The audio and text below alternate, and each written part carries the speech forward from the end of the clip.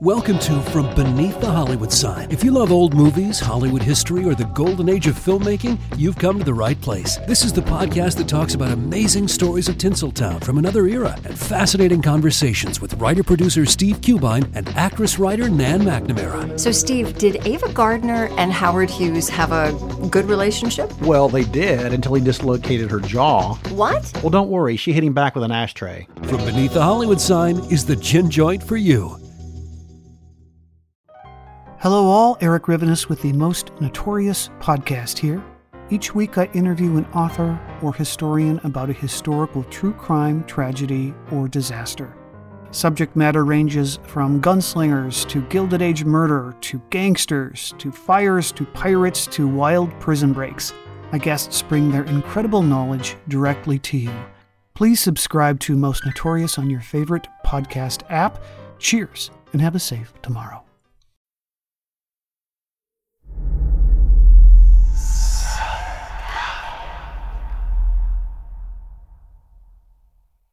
Southern Gothic is a podcast that explores the history behind some of the American South's darkest days, greatest mysteries, and most chilling ghost stories.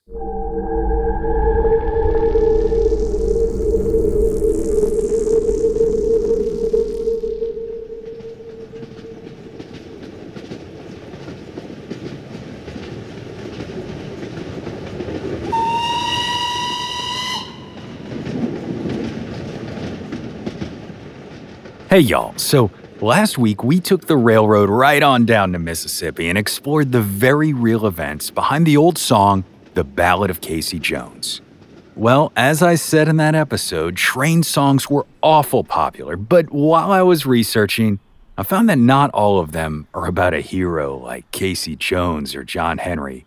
Some are actually about outlaws, men who dare stand up against the establishment that are keeping folks down.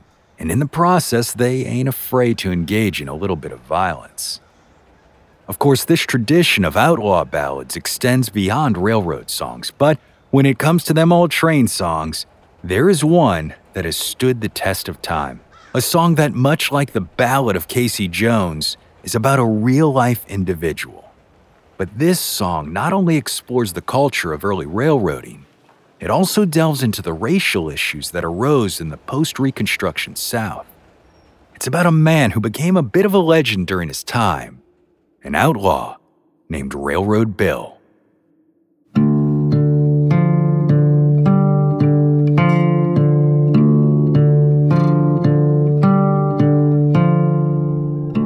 Sometime around 1893, folks down in Alabama began trading stories about a black man who was armed with a rifle and hitching rides on the Louisville and Nashville Railroad. There, he'd steal goods off the train and either sell them for cheap or just straight up give them away to the needy. As a result, some members of the black community saw this outlaw as a modern-day Robin Hood, who was brazenly righting the wrongs of the Jim Crow South. But on the other hand, the white establishment saw him as a threat and vehemently wanted to stop him. But Railroad Bill didn't achieve legendary status for evading the authorities just once or twice. Rather, it's because he got away with it over and over again. He was always one step ahead of those trying to catch him, and when that wasn't enough, Bill wasn't afraid to use violence to escape the law. And for a time, that is exactly what he did.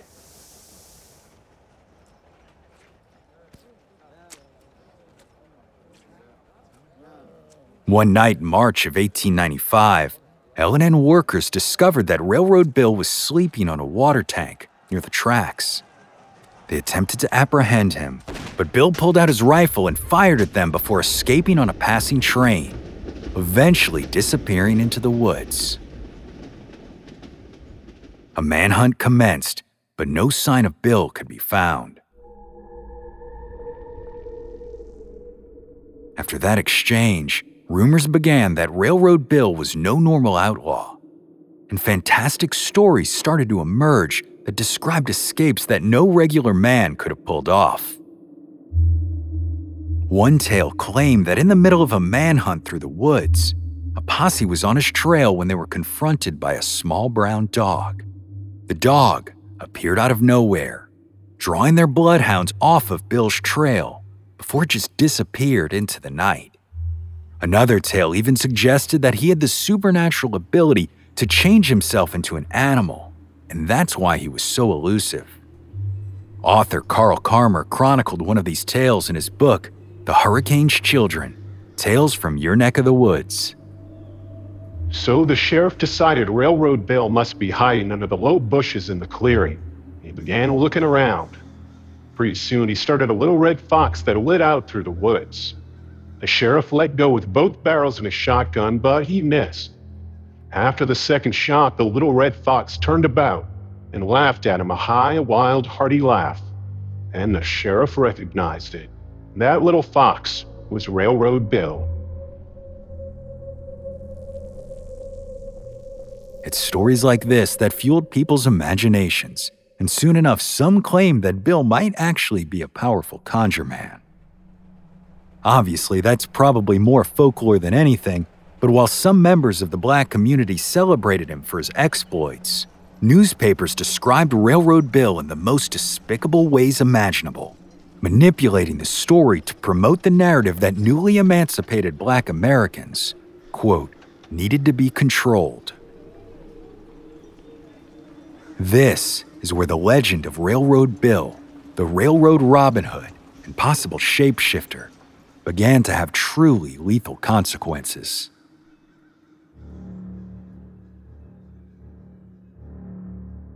On April 6, 1895, a posse of railroad company detectives tracked a man who they believed was Railroad Bill to Bay Minette, Alabama. But when they attempted to capture him, he opened fire, and Deputy Sheriff James H. Stewart was killed in the gunfight. A $500 reward was then posted in Mobile for his capture, identifying Railroad Bill as a man named Morris Slater.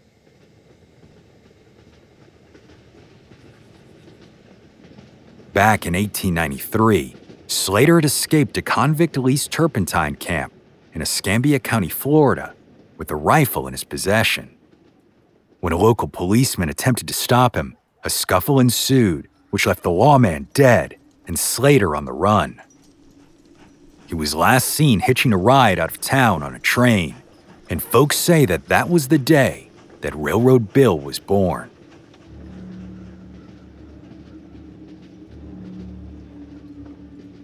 In spite of all of this violence, the final straw didn't come until the summer of 1895, when Bruton, Alabama Sheriff E.S. McMillan tracked Railroad Bill back to Florida. There, on the night of July 4th, 1895, McMillan was shot and killed by Slater while he was trying to apprehend him. The Encyclopedia of Alabama writes, "The killing of McMillan marked a turning point and greatly expanded the efforts in both Alabama and Florida to hunt Railroad Bill down. Despite the increase in manpower, the outlaw remained at large, robbing trains and reportedly selling goods to impoverished people for prices lower than the local merchant stores, as well as engaging in occasional shootouts with lawmen and L&N authorities. All the while, his legend grew, especially in Alabama's African American community. Although the majority of Black citizens condemned Railroad Bill's actions, many also admired his courage and audacity." Unfortunately, this extreme desire to take Railroad Bill down also meant that in the Jim Crow South, no Black person was safe from the entirely unwarranted accusations that they were either Railroad Bill himself or guilty of aiding and abetting him. And while there's no telling how many suspects suffered beatings and false imprisonment due to this, there are dozens of newspaper reports that support the rampant injustice that it caused. In fact, some entirely innocent men were even killed. On July 16, 1895, the Pine Belt News ran a headline that said, "Wrong man shot." The article was exactly what you'd expect. A man mistakenly identified as Railroad Bill was shot and killed. But tragically, this wasn't the only one. Similar reports can be found all over the Deep South, from Mississippi, Florida, Georgia, and even Texas.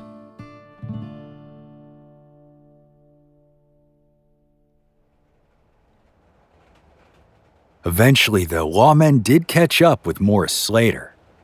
On March 7, 1896, he was gunned down at Tidmore and Ward's General Store in Atmore, Alabama.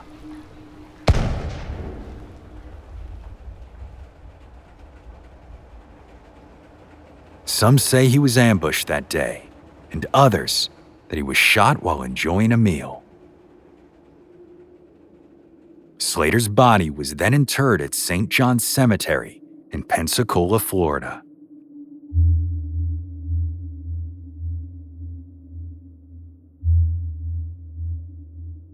While Railroad Bill was certainly a controversial figure in his time, his legacy has survived over a century as a symbol of the racial divide in the post-Reconstruction South, a legacy passed down through song in the early 20th century. The earliest recording of the tune, named simply Railroad Bill, was by Riley Puckett and Gid Tanner in 1924.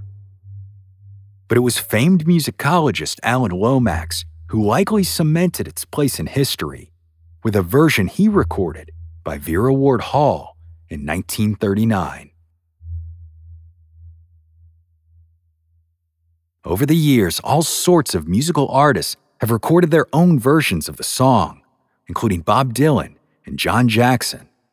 And if y'all want to check some of these out, I've gone ahead and made a Spotify playlist for your enjoyment, with the link in the show notes.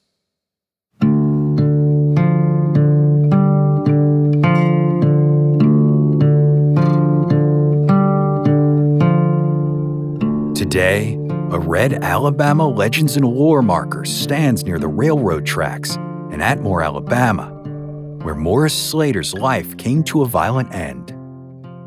Erected just recently in 2021 by the Alabama Folklife Association and William G. Pomeroy Foundation, it reads simply, Railroad Bill immortalized in folk songs, outlaw Morris Slater robbed L&N trains, gave to poor, long evading capture, killed near here in 1896.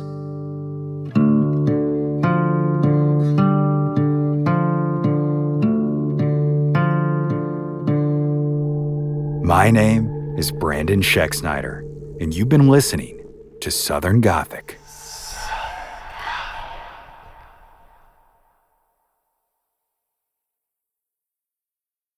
Southern Gothic is an independent podcast produced by siblings Brianne and Brandon Schexnayder. If you're a fan of the show and would like more content, be sure to join us over on Patreon or become a premium subscriber on the Apple Podcast app. There, you'll receive access to both ad-free and monthly bonus episodes. For more info on Southern Gothic, be sure to visit southerngothicmedia.com today. And as always, thanks for listening. Lucky Later Shacks. Hello, my name is Matt, host of the Pirate History Podcast. Pirates rank among the most mythologized and romanticized of all historical figures. It can become easy to forget that pirates were real people that had real-world concerns. If you like tales of high-seas adventure, daring do, and also want to learn more about who Blackbeard supported to be king, you can learn more about all of that at the Pirate History Podcast. What's something you learned in history class that you feel like wasn't the whole truth? Better yet, what's something you didn't learn at all that was omitted completely? That's what I like to call redacted history. My name is Andre White, the host of the Redacted History Podcast, the place where history's forgotten events, heroes, and villains get their story told, one episode at a time. The Redacted History Podcast. Real history never dies. Stream the Redacted History Podcast on Apple Podcasts, Spotify, or wherever else you get your podcasts.